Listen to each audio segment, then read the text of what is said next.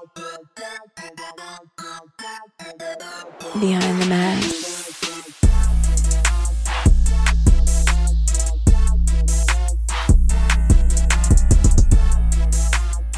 Welcome back to Radio Row, the Behind the Mask podcast. Spice, we got some talent in the building, bro. And you damn listen, skipping, man. We got some talent. And I tell you why I can appreciate these two gentlemen, because they kept the nation, they kept the community going during the pandemic, bro. When everybody stopped moving. They didn't know what was happening. People couldn't work. They didn't know what to do with their investments, their finances.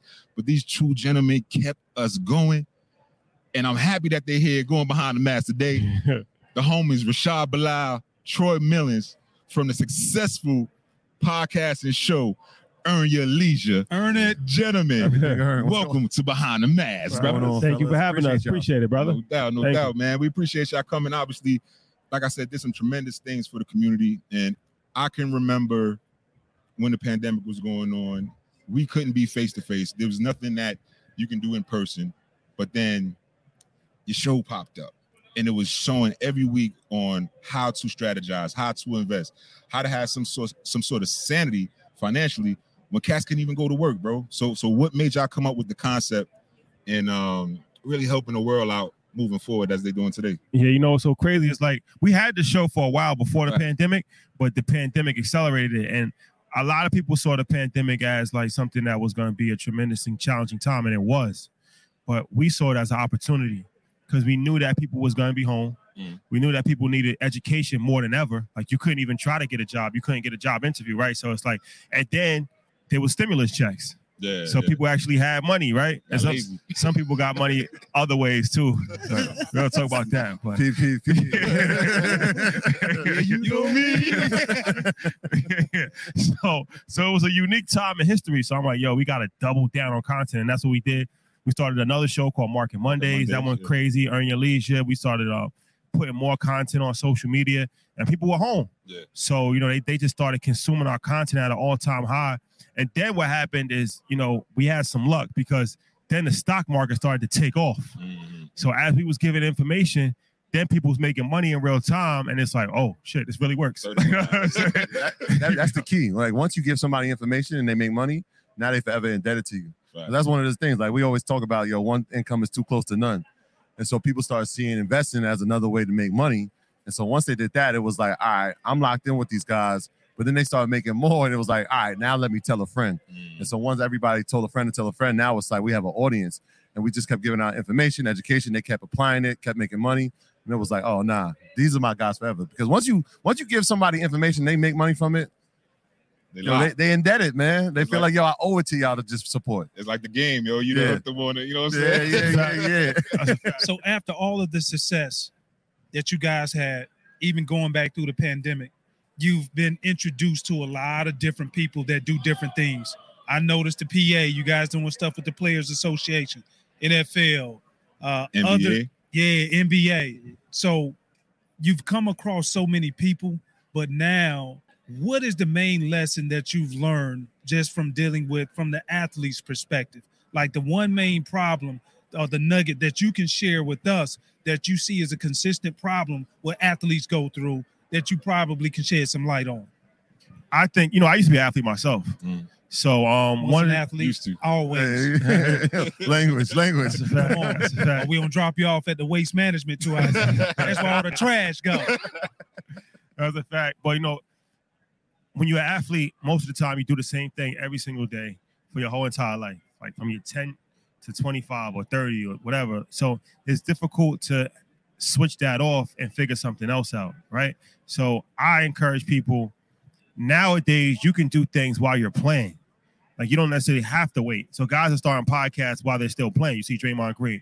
Or guys are starting media companies while they're still playing. LeBron James. That's on the highest level, but you can do it on a lower level as well, right? So I think for all athletes, you have to start planning your second life while you're still in your first one.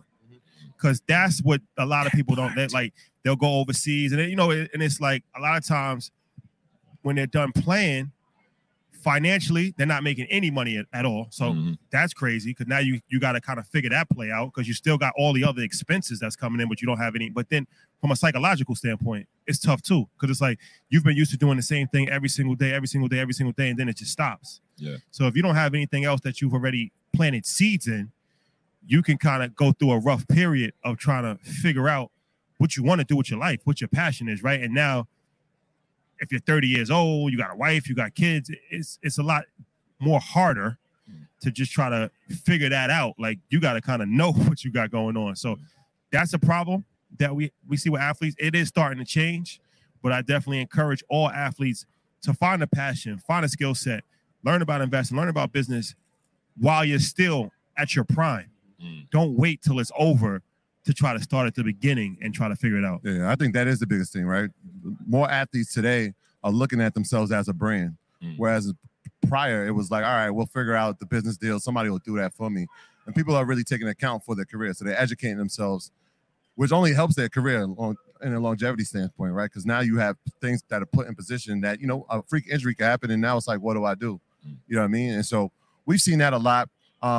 Like you said, when we talk about the athlete overall, when you have to rely on somebody else for the long-term benefits of what you're trying to do, we've seen people being taken advantage of. So not only just getting the information, but actually sharing the information, because that's something that, you know, in the locker rooms, what are we talking about really, right? And when we get into these boardrooms, what are we talking about? So it's like, all right, get the information, share it. Now let's see what we can do as a community, as a not only just a community, but inside the locker room and outside the locker room as well. I just learned Discover credit cards do something pretty awesome. At the end of your first year, they automatically double all the cash back you've earned. That's right. Everything you earned doubled. All the cash back from eating at your favorite soup dumpling restaurant doubled. All the cash back from that trip where you sort of learned to snowboard also doubled. And the best part?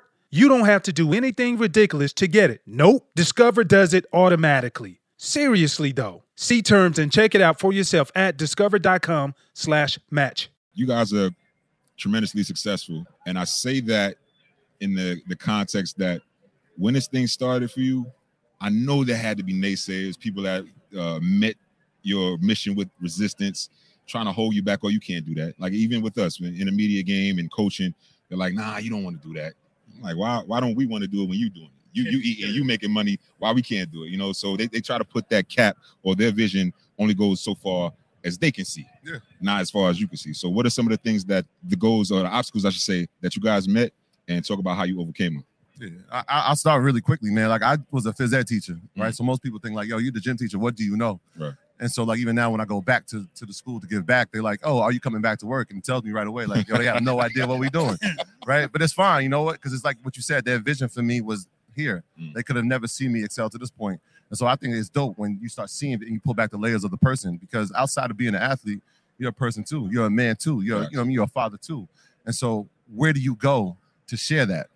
Right. And so the fact that you guys are doing that is great. But the fact that, you know, when people look at it, it's like, all right, they're going to label you. They're going to put you in a box. So that's why you see us show up with the NFL. That's why you see us show up at the Grammys. That's why you see us show up at the All-Star game, because we want to show you that we're at all these things. Like, you see us show up with it and anything in music, because that's part of who we are. That's part of our DNA. And so we want to make sure that we represent all of that, because all of it is us, right? There is no limitation. There is no boundary. And there is no fearlessness, right? We never came into the set like, yo, what if we fail? It was never an option, right? The only option was like, we're going to do this because we're going to add value, and we know we can do it because we have the information. Let's see how many people we can impact. Everything else has just become a byproduct. So just that level of fearlessness, man, was like, all right, I know I got his back, he got mine. Let's just go see what we can do. Right.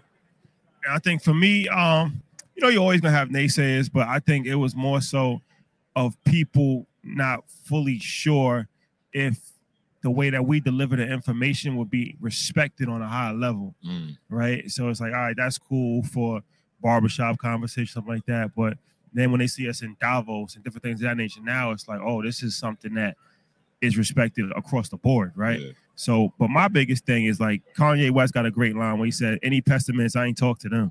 Like, I never really entertained too much negative energy, because I feel like those people aren't for you anyway.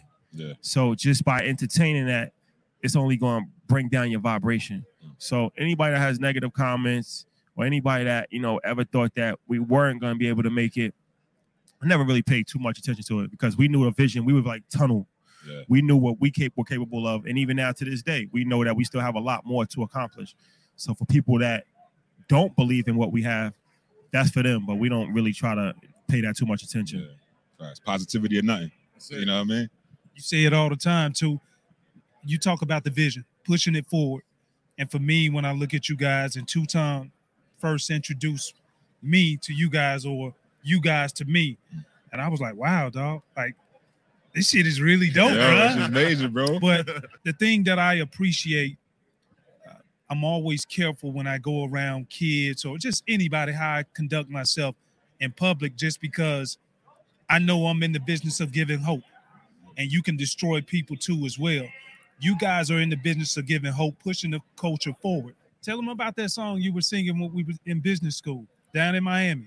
Is all right. Nah, tell it. No lies in the lounge. We got it's mobile right now. No lies in the lounge. We got our NBA down in Miami, and we were on the beach. They had some concert or something on the beach going on, right? So we had a day off where we was all kicking it on the beach, and speakers blasting. We happened to have these Jamaican and Caribbean models around us, right? And one actually had this flower hat on, this big ass sun hat, like almost a church hat. So it was hot, you know what I mean? But then I had a few drinks. I'm like, yo, I said, let me see the hat real quick. See the hat. But then Rihanna came on, and I happened to be singing with the hat on. Like, what song was you singing? Bitch, better have my money. You know what I'm saying? But that's not the funny part. That's not even the funny part. The funny part is TMZ came by at the very time that I was doing it. Wow. They started taking pictures, and I stopped.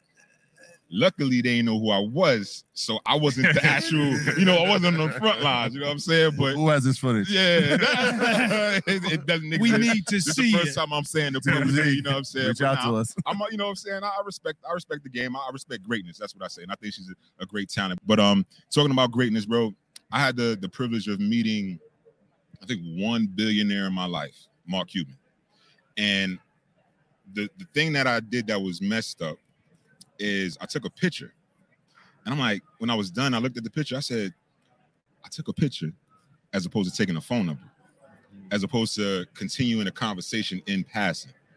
But you guys, and I, in my opinion, were blessed to have Robert Smith on your show. For sure. What was that like? What tools did you gain? I know it's a tremendous amount that you got from Robert Smith. Man. So the first thing is this. So usually, you guys record content. So most people, you record content middle of the day, afternoon, sometimes at night. He's the first person ever that we recorded at 7:00 in the morning. Right. Yep. On Friday.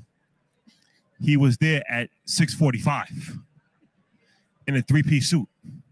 Ready to go. So that just lets you know the mindset right there, right? Like, just completely different mindset of somebody that's worth $7 billion. You would think like you might be sleeping in. It's Friday. Like, you know what I'm saying? Like, and then we spoken to him. He was like, yo, I gotta go fly here today. I gotta do this. I gotta do this by 12:00. Like, he had his whole schedule laid out. So the attention to detail, extremely important. Being on time. My coach used to tell me this all the time. If you're on time, you late. That's what I learned from sports. And he personified that because it was at 7 a.m. He was there at 6:45. Like, you know what I mean? So little things like that, you start to realize, okay, this is why he's different. You know what I'm saying? He's different. But for him, it was being around him, the way that he's able to articulate things is crazy. Like, he's like a real genius because he's actually an engineer. He's an engineer background before he got into finance. So he still looks at business from an engineering perspective. Like, it's like he's putting pieces of puzzle together. So, being around him, we learned a lot. And being around a lot of those guys, one thing that's extremely important is just adding value.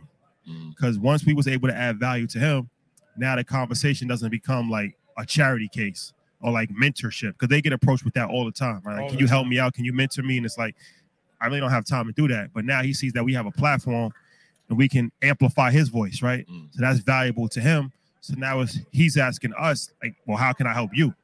So that's why I always tell people, like, work as hard as you can to be in a position to add value. because once you're in a position to add value, now the conversation is completely different. Like, you know what I'm saying? It's not just a one-sided relationship. Now it's a mutually beneficial relationship. Once it's mutually beneficial, then everything changes. I mean, what he said, it was like being part of that interview, and we've met him a few times after, it was like watching a computer, right? The way he's, like you said, is able to articulate, the way he's able to really explain things in detail. I mean, I had never seen anything like it. Even when we finished, I was just like, yo, what just happened? Like, we asked one question and he'd go on like a 15-minute answer, but it was like you can see how his brain was computing that and processing it. It was like, I guess it's like Chat GPT, like the human form of it. But it all makes sense. And what he's been able to do in business is incredible, but his philanthropic endeavors are incredible as well. Like we heard what he's done to HBCU students and the vision that he has looking forward to making sure that broadband, we have access to it, so we can have access to technology. So it's an incredible thing, man. And we've been very fortunate to not only meet him but a few other billionaires. And so it's the same. They all have similar characteristics, man. They have a level of dedication and sacrifice that nobody can really understand, but they can because they're at that level. But it takes a lot of work, man. He didn't get there overnight.